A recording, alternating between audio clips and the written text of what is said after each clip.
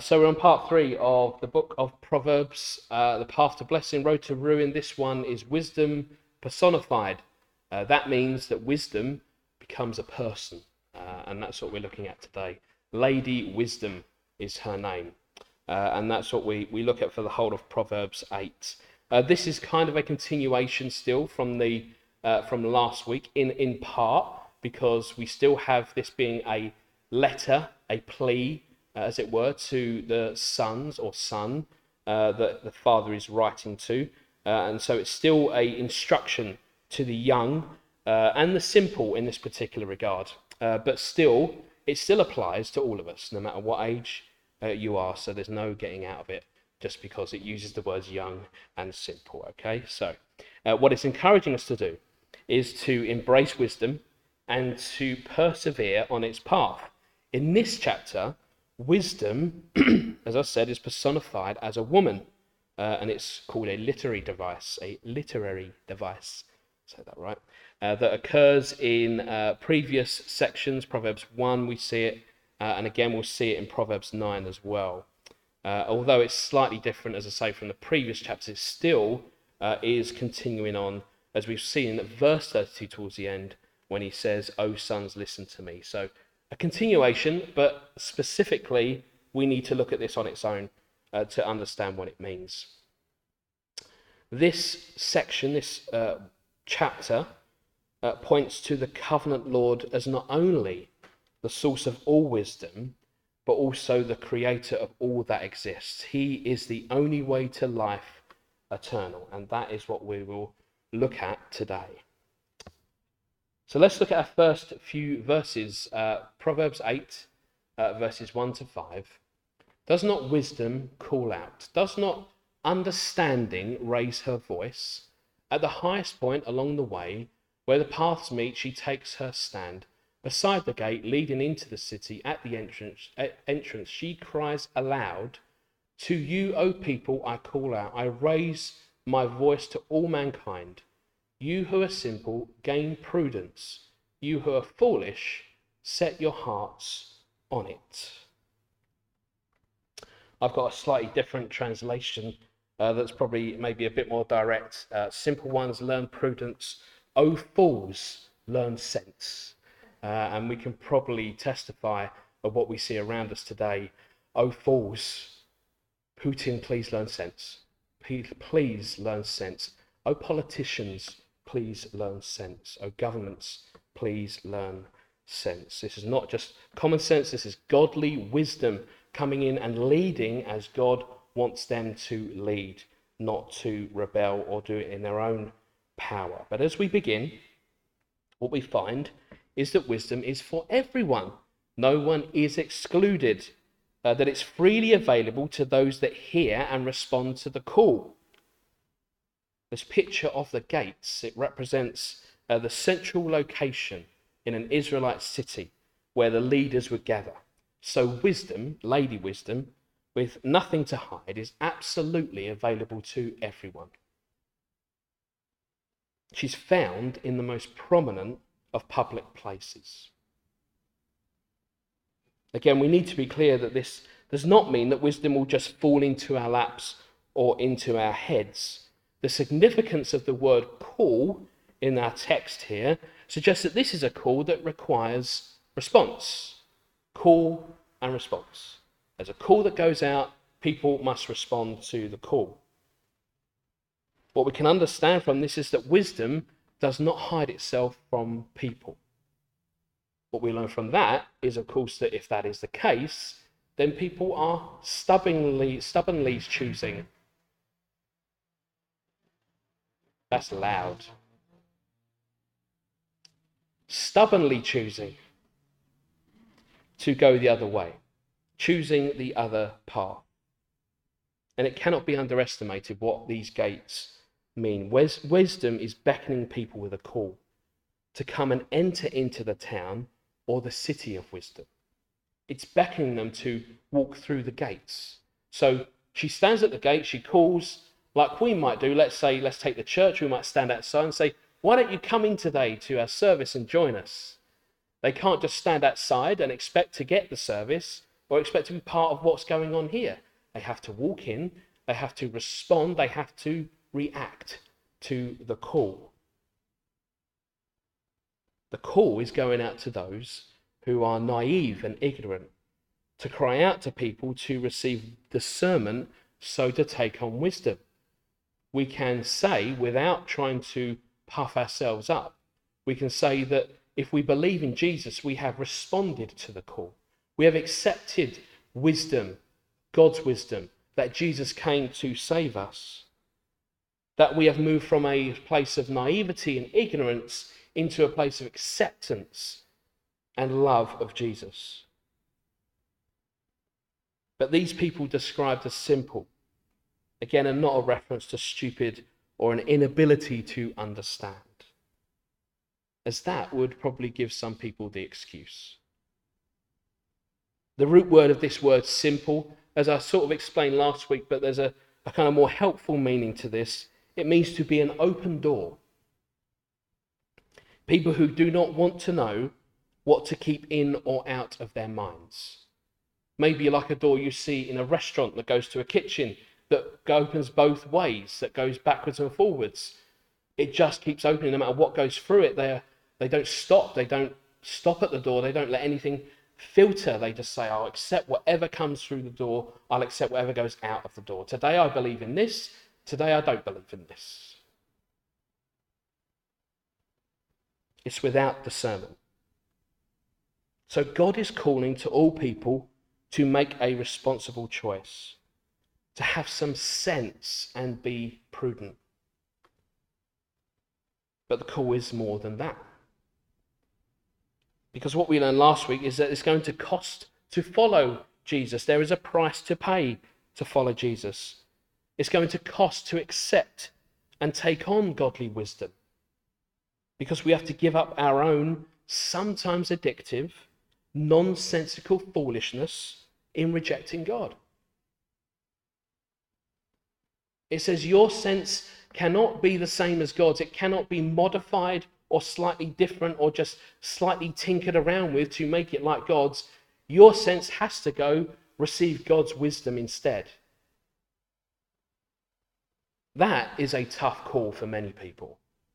To accept that our own sense, our own wisdom is foolish. And to say, I don't want my wisdom because I know it's foolish and I accept it's foolish, and then to accept God's wisdom. That's to accept that we are sinful. That's to accept that we're broken, that we cannot do this on our own.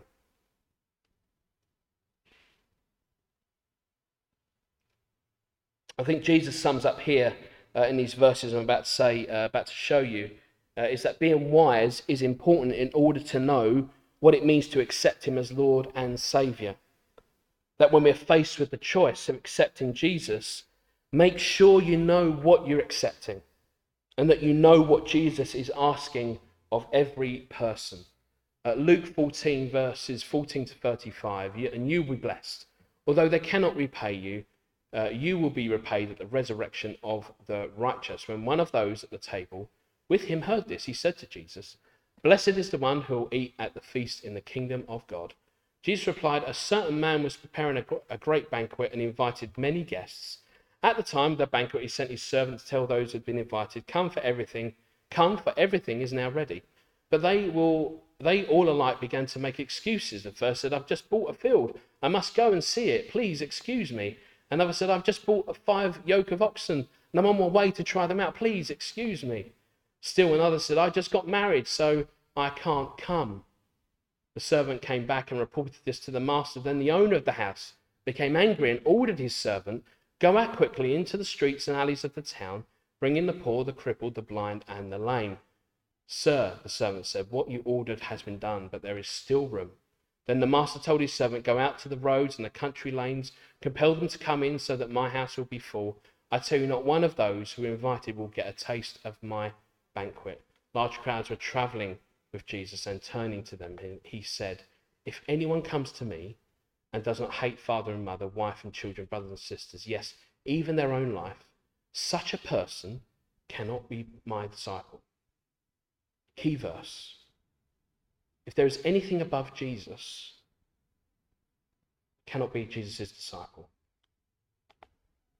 And whoever does not carry their cross and follow me cannot be my disciple. Suppose one of you wants to build a tower. Won't you first sit down and estimate the cost? See if you have enough money to complete it?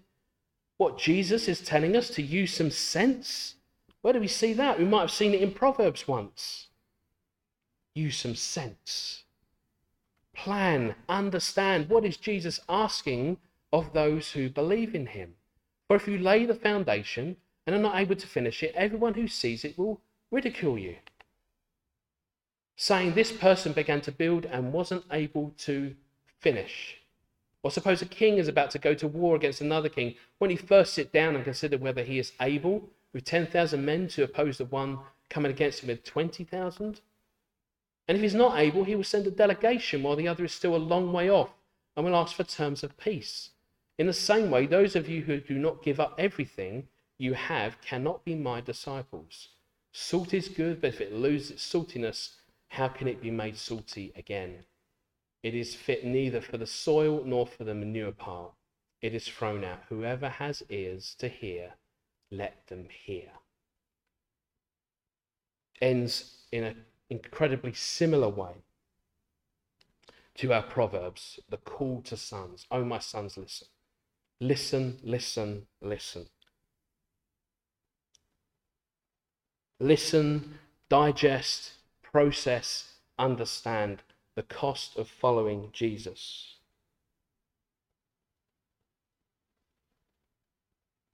Jesus addresses the point as it is in Proverbs 8. Don't be ignorant and foolish, he says, when wanting wisdom, when wanting to accept who Jesus really is into your life.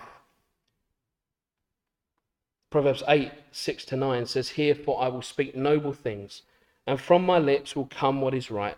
From my mouth will utter truth. Wickedness is an abomination to my lips." We're in a slightly different verse, aren't I? Let me read that again. "For listen, for I have trustworthy things to say. I open my lips to speak what is right. My mouth speaks what is true, for my lips detest wickedness. All the words of my mouth are just. None of them is crooked or perverse. To the discerning, all of them are right. They are upright to those who have found knowledge." Move on here to our next section. Lady Wisdom describes the character of her words as noble and right, as truthful, as righteous. Then in verse 9, she says, "They are all straight to him who understands." Give you a slightly different version, so maybe help you understand. They're all straight to him who understands, and right to those who find knowledge. We see over and over again in the Bible instructions for us to hear. And this has to do with receiving them down into our inner being, into our soul. When we open our inner ears up to the things of God, we shall grow in understanding, for he is truth. Wisdom is absolute truth. Those who are wise speak nothing but the absolute truth. Anything but truth is displeasing to God. I'm sure you've noticed today that much of how the world and society in general understands truth has continued to move away from an absolute truth to a fluid truth, or from an objective truth to a subjective truth. Objective truth is true for everyone. Whether they agree with it or not, it stands on its own as fact. Subjective truth is an opinion and cannot be tested against reality. Now, there are times for both these types of truths. For instance, subjective truth, being my opinion, is important in understanding my opinion on something. But only when I know it's just my opinion and how I feel about it and understand it's not true for everyone else. What we find now, as we look around society, is that a person's opinion of who they are or how they see the world is instantly being qualified as true, merely because we said so. The world, unsurprisingly, is seeing more and more people in powerful positions around the world make up their own truth.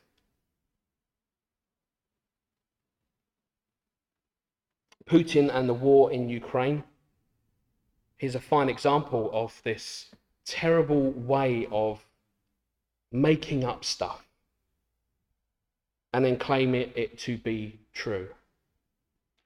He literally made up a whole truth on his own to justify his actions. That is what happens when we go to the end, the absolute extreme end of elevating our opinionated truth, our subjective truth, and denigrating or demoting, it's probably a better word, objective truth. Truth that is true for everyone. But the same road leads to the same place, no matter how fast or slow you travel on it. We might see an example in Russia of an extreme end of so-called truth, of so-called making up stuff in order to have an excuse to start a war. But then there's always other ends of the spectrum. There's other parts of that which might not be so extreme.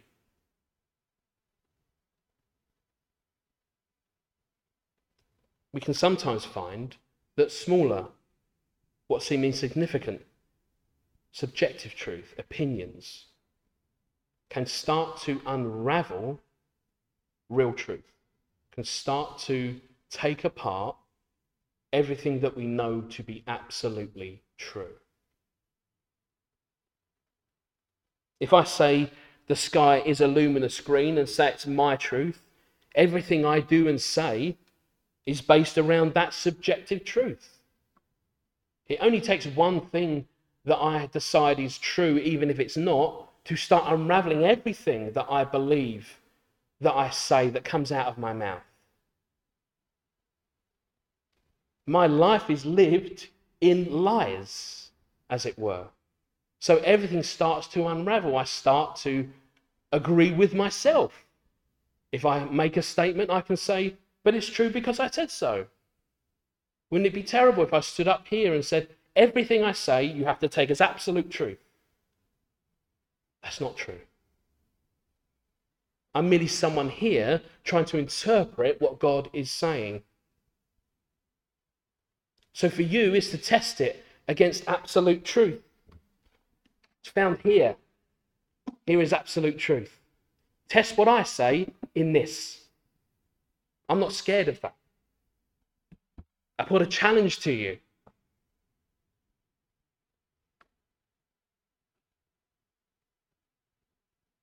But wisdom says of her words that there's nothing crooked or perverse in them.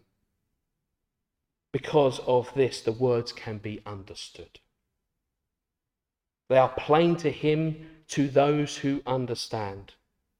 There is a clarity, there's a straightforward character to wisdom, one that contrasts with elaborate so-called hidden truths and mysteries. God's word is the only objective truth that can speak to us without bias and speak to the very core of who we really are. The oddly unique thing about the Bible is that it is penned by people inspired by God. But it does not go out of its way to elevate those people and make them sound really great. The fact that the Bible does not do that, and that it was even penned by people, surely in itself tells you that this must be objective truth. It doesn't promote the human being. Whereas I would argue most other religions tell you that you're the center of the universe. Christianity does not do that. The Bible does not do that. The people that wrote the Bible don't flatter others or themselves. They say things like, we are sinners. What other God can you find that in? What other text can you find that in? Who does that? Let's move on. Proverbs 8, 10 to 11. Choose my instruction instead of silver, knowledge rather than choice gold, for wisdom is more precious than rubies, and nothing you desire can compare with her. Desire that which is not of this world, in other words. Why? Because this world is peddling cheap, worldly, knockoff rubbish. It falls apart and it cannot be taken with us. Worse still, the world peddles and is expert in lust and pride. The best way to compare this, maybe for those that need to understand through imagery, is to compare how knowledge of God compares to the things of this world. Should we see? I'm going to show you an example of the things of this world. Trotters, independent traders. Have you ever seen Only Fools and Horses? Do you know what it's about? It's about a family that get knockoff stuff and sell it on. They buy stuff that's broken and they con people into buying it. It's great comedy, by the way. It's fantastic comedy. I still love it today. But it's a representation of what the world offers. It offers cheap, knockoff rubbish. It offers rubbish that is uncomparable to what God can truly offer. Even to the point, as we learned a few months ago, that the devil tries to pretend to be the Trinity, as we saw in the book of Revelation. He pretends to be God. He pretends to look like God. 1 John 2, 15 to 17 says, do not love the world or anything in the world.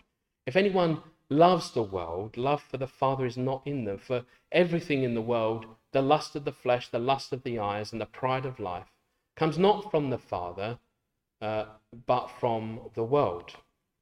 The world and its desires pass away, but whoever does the will of God lives forever. So we saw something similar in Proverbs chapters 1 to 7.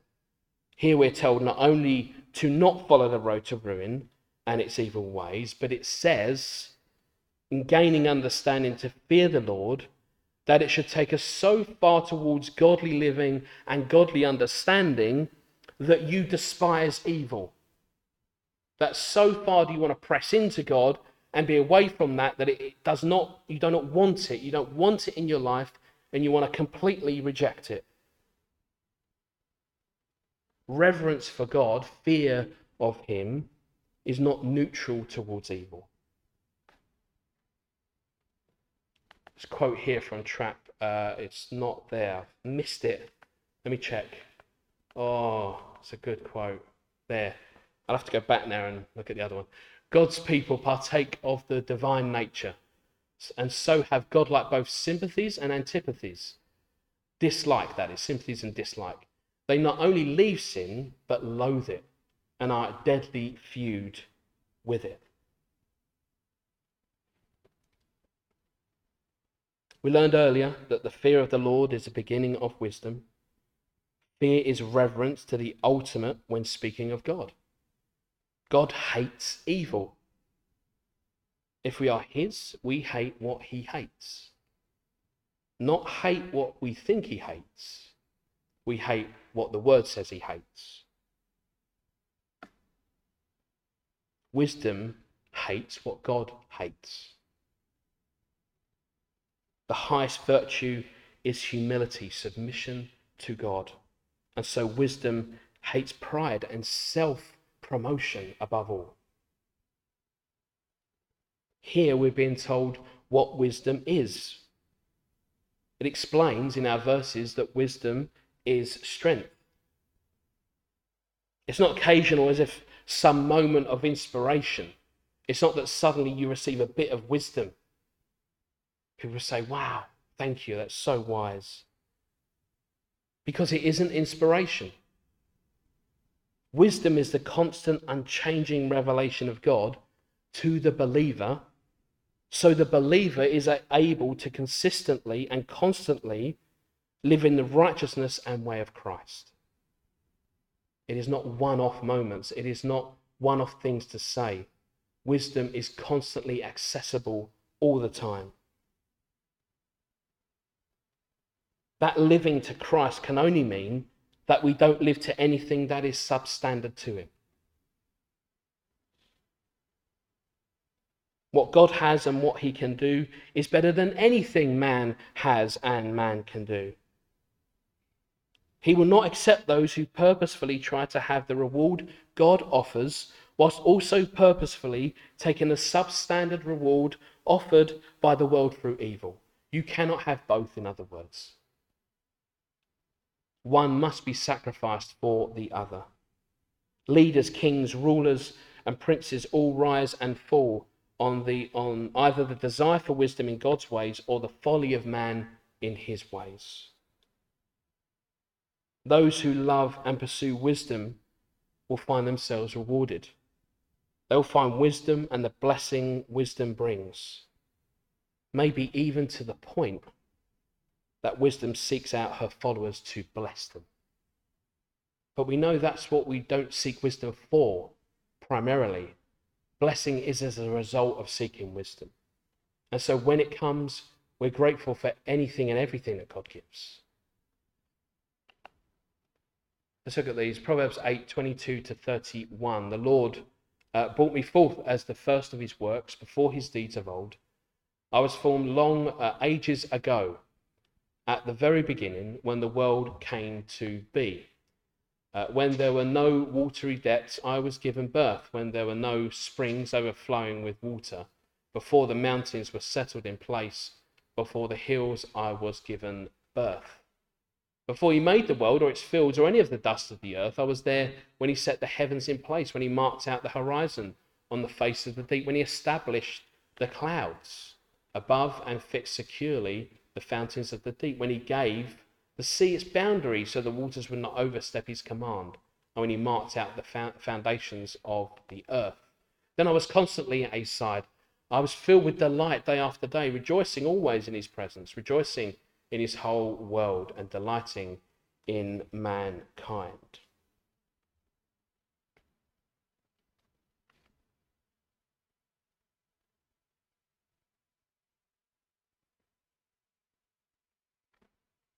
God used wisdom and intelligence in the design of the universe. This is no accident, people. We were talking about yesterday, we had some strawberries yesterday at home, and we were talking about how lucky, in quotes, this fruit comes about that we can eat it and it's tasty. How lucky is that? How lucky is it that we have things that we can grow and eat? How lucky is it that we can breathe the air and not die? I could go for a whole list. But there is wisdom and intelligence in the design of the world. If we represent wisdom as a person, then it can be said that wisdom was with God in creation. In the beginning, before there was ever an earth, God used wisdom in making something out of nothing. We need to be clear that as we read the first verse of this section, that we understand that God always possessed wisdom. There is a school of thought for some people that God created wisdom for himself. Now, the problem of that road that we go down is that we would suggest that God was stupid before he had wisdom. God would need to be ever wise forever and ever through eternity. The verses do not tell you that wisdom was created after God was there. He didn't create it in the sense that he created it afterwards, as if God had none and then needed it, but he always possessed it. Obviously, these verses can also represent Christ, and that he was with the Father during the creation of the universe. But again, even taking this as Christ, it is an ever-existent, non-created Jesus we read here. Jesus was not created in the godly sense or in the sense of the Trinity, Father, Son, Holy Spirit. They've always existed forever as three in one. But here is the point.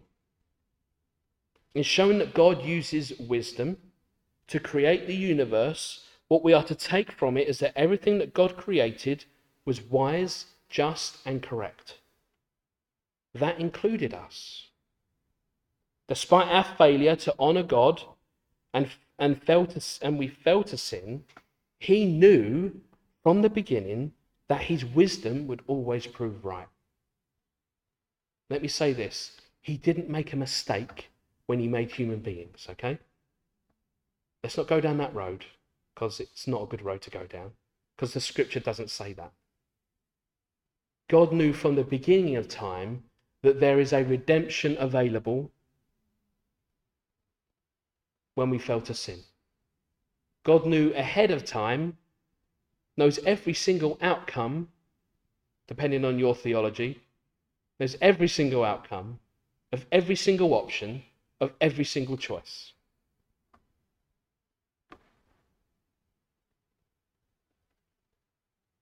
We are his creation. We are also his because we've been purchased by his shed blood on the cross through Jesus Christ. We are not our own, he owns us. We are his possession, and we have been ever since he created us. As wisdom is God, so he delighted in his creation. God loves what he created. John 3, verse 16. You know this one. For God so loved the world that he gave his one and only Son. For God so loved the world that he gave his one and only Son, that whoever believes in him shall not perish but have eternal life. He so loved what he created. That shouldn't be a shock or surprise. Even as we read this verse, we understand even at this point that we know now that Jesus is coming to save us, that Jesus is paying the price, that Jesus is going to die, that Jesus is going to be resurrected. Even as we needed that, and as sinful and broken as we are, God so loved the world. By the wisdom of God, the universe was created. Just as the Word is Jesus, wisdom in this sense is too. This is the wisdom of God that we see here. This is wisdom far beyond our comprehension. Because as Christians, we sit on the other side of the cross and we say, now I recognize how broken I am and how in need of Jesus I am. Why did you do that? I don't deserve that salvation. I don't deserve it because I recognize how broken I am. I recognize how in enmity, an enemy of God that I was. And yet you still gave your life for me.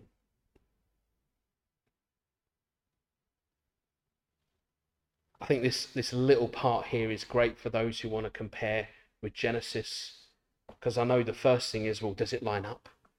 Are all the things the same order and in the same way? Are they written in the same way as Genesis? Well, they are. The verses from 24 to 36 parallel the creation account. The earth with day 1, water with day 2, and the land with day 3. These events in Proverbs line up with what's already been said in Genesis. And I hadn't realised, by the way, that when I was reading this, I hadn't realised that Proverbs tells us the shape of the planet. Do you know that? I didn't know that. And for a long, long time, as you know, human history tells us that people believe the earth is flat. And apparently, and unfortunately, it's coming back into fashion. But do you know it tells us that it was round, that it was a globe? I've got it here, verse 27 to 28. I was there when he set the heavens in place, when he marked out the horizon on the face of the deep, when he established the clouds above and fixed securely the fountains of the deep. Some say that's it's a circle. It doesn't have it in our translation, but the actual closer translation is that he drew a circle on the face of the deep. And the Hebrew word for circle indicated that the earth is a globe. Isn't that amazing?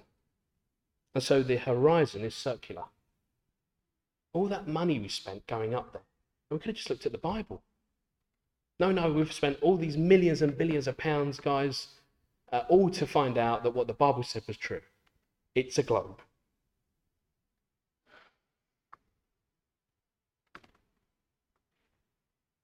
And so guess what the astronauts saw when they went up and they looked at the earth? They found a globe.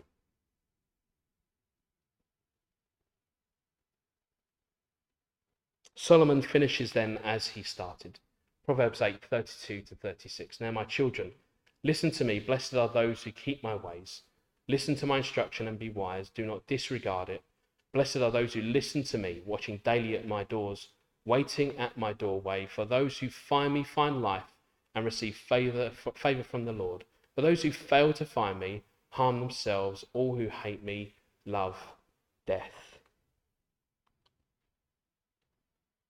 By addressing what he says, sons, this section not only concludes wisdom's appeal, as we saw in previous verses, but also draws together all the paternal appeals that we looked at last week, as sharing her overall purpose, wisdom's overall purpose, to extol the benefits of wisdom for faithful covenant living. Here it is simply stated, as we've looked at today. Hear, listen, watch, wait, and find. In sometimes subtle, but maybe sometimes obvious ways, the world, the flesh, and the devil wants us to think that we will somehow lose by listening to wisdom and keeping her ways. Instead, blessing comes to those who not only listen to wisdom, but are willing to inconvenience themselves to seek her. They are willing, it says, to watch daily at her gates and wait at the posts of her doors. Their pursuit of wisdom is intentional, not accidental. I've got this quote. Clark says, wisdom is represented as having a school for the instruction of men and seems to point out some of the most forward of her scholars coming through their intense desire to learn even before the gates were open and waiting there for admission, that they might hear every word that was uttered and not lose one accent of the heavenly teaching. Blessed are such. Maybe the same way we can picture this with Jesus sitting at his feet. Maybe the disciples who are just eager to hear the next word Jesus has to say. How eager are we to seek God's wisdom, even before wisdom is bestowed upon us? So we need to continually develop a love for God's word, to the point that we're not only going through reading the words, but the words jump off the page like the living word, that it comes to life in our life. Lady Wisdom claims that she is the way to life, and therefore to miss her is to love death. There is no in between. There is no accident. There is no excuse for saying, I didn't know about Jesus. I didn't know about God. God says, and if we believe the Bible to be absolute truth, which it is, God says it's available to everyone. Everyone is without excuse. And so what they do instead is, for those that are rejecting it, are actually rejecting the word of God. But this foreshadows Jesus Christ as the only source of life. So to reject the Saviour is to embrace death and to miss eternal life. Hebrews 12 verse 25 says, see to it that you do not refuse him who speaks. If they did not escape when they refused him who warned them on earth, how much less will we if we turn away from him who warns us from heaven. Lady Wisdom holds out promise for blessings in this life, but also points forward to the source of eternal life. To find wisdom is to find Christ. This book is all about him. I'm going to leave you with this verse and then we'll go into worship. John 14, verse 6, Jesus answered, I am the way and the truth and the life. No one comes to the Father except through me. We'll pray that we continue to seek the Lord in this way and know that Jesus is the only way to eternal life, to being with the Father in heaven. And we'll pray for those who don't know him. Pray that they don't love death. Pray that they love life and accept Jesus. Let's pray and then we'll worship together.